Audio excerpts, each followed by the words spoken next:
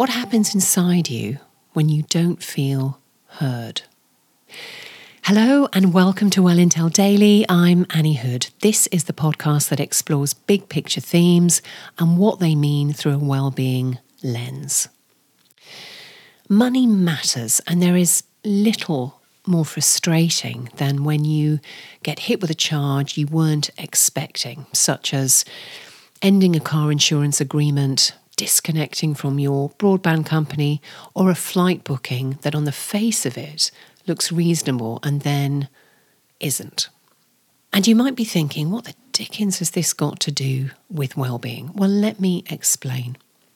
Last month, the President of the United States, Joe Biden, outlined plans to take on junk fees, or in other words, the hidden extras or the random extras that firms get away with charging, such as the ones I've described and many more besides.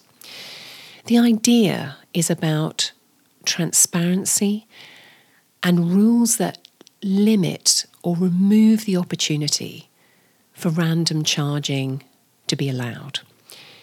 He expressed empathy for the unfairness, the impact of hidden fees, and knowing that the man and woman in the street, you and I, are helpless to do anything about it. Now, it may all come to nothing, but this is why it matters. A world leader is speaking up and giving narrative to an issue that sits squarely in culture, not the culture of making money, but the culture of questionable business practice and the impact of the practice on you and I. That's a switch in thinking from a capitalist model, profit first, to an impact model that's more about where planet, people, and profit all matter equally.